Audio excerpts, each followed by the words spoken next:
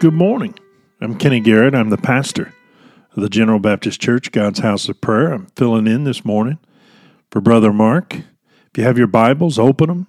We'll be in Luke chapter 6, verse 26 this morning. The Bible says, "Woe unto you when all men shall speak well of you, for so did their fathers to the false prophets."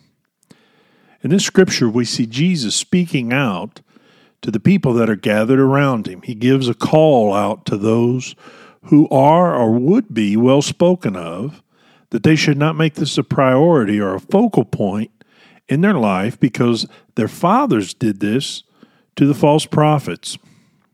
So who were these false prophets? They were the people that came in the image of a prophet, declaring the word of God, but in fact were not. Jesus speaks this to the people to show them that they must not seek to be talked about, but seek rather to do God's will, whether they're well spoken of or not. Jesus said further in John's Gospel, in John chapter 5, verse 44, he says, "How can ye believe which receive honor one of another, and seek not the honor that cometh from God only?" Today in the modern church, we would do well to take these words from Christ to heart. Let's not seek after the honor or praise of man, but you and I must seek the honor that comes from God.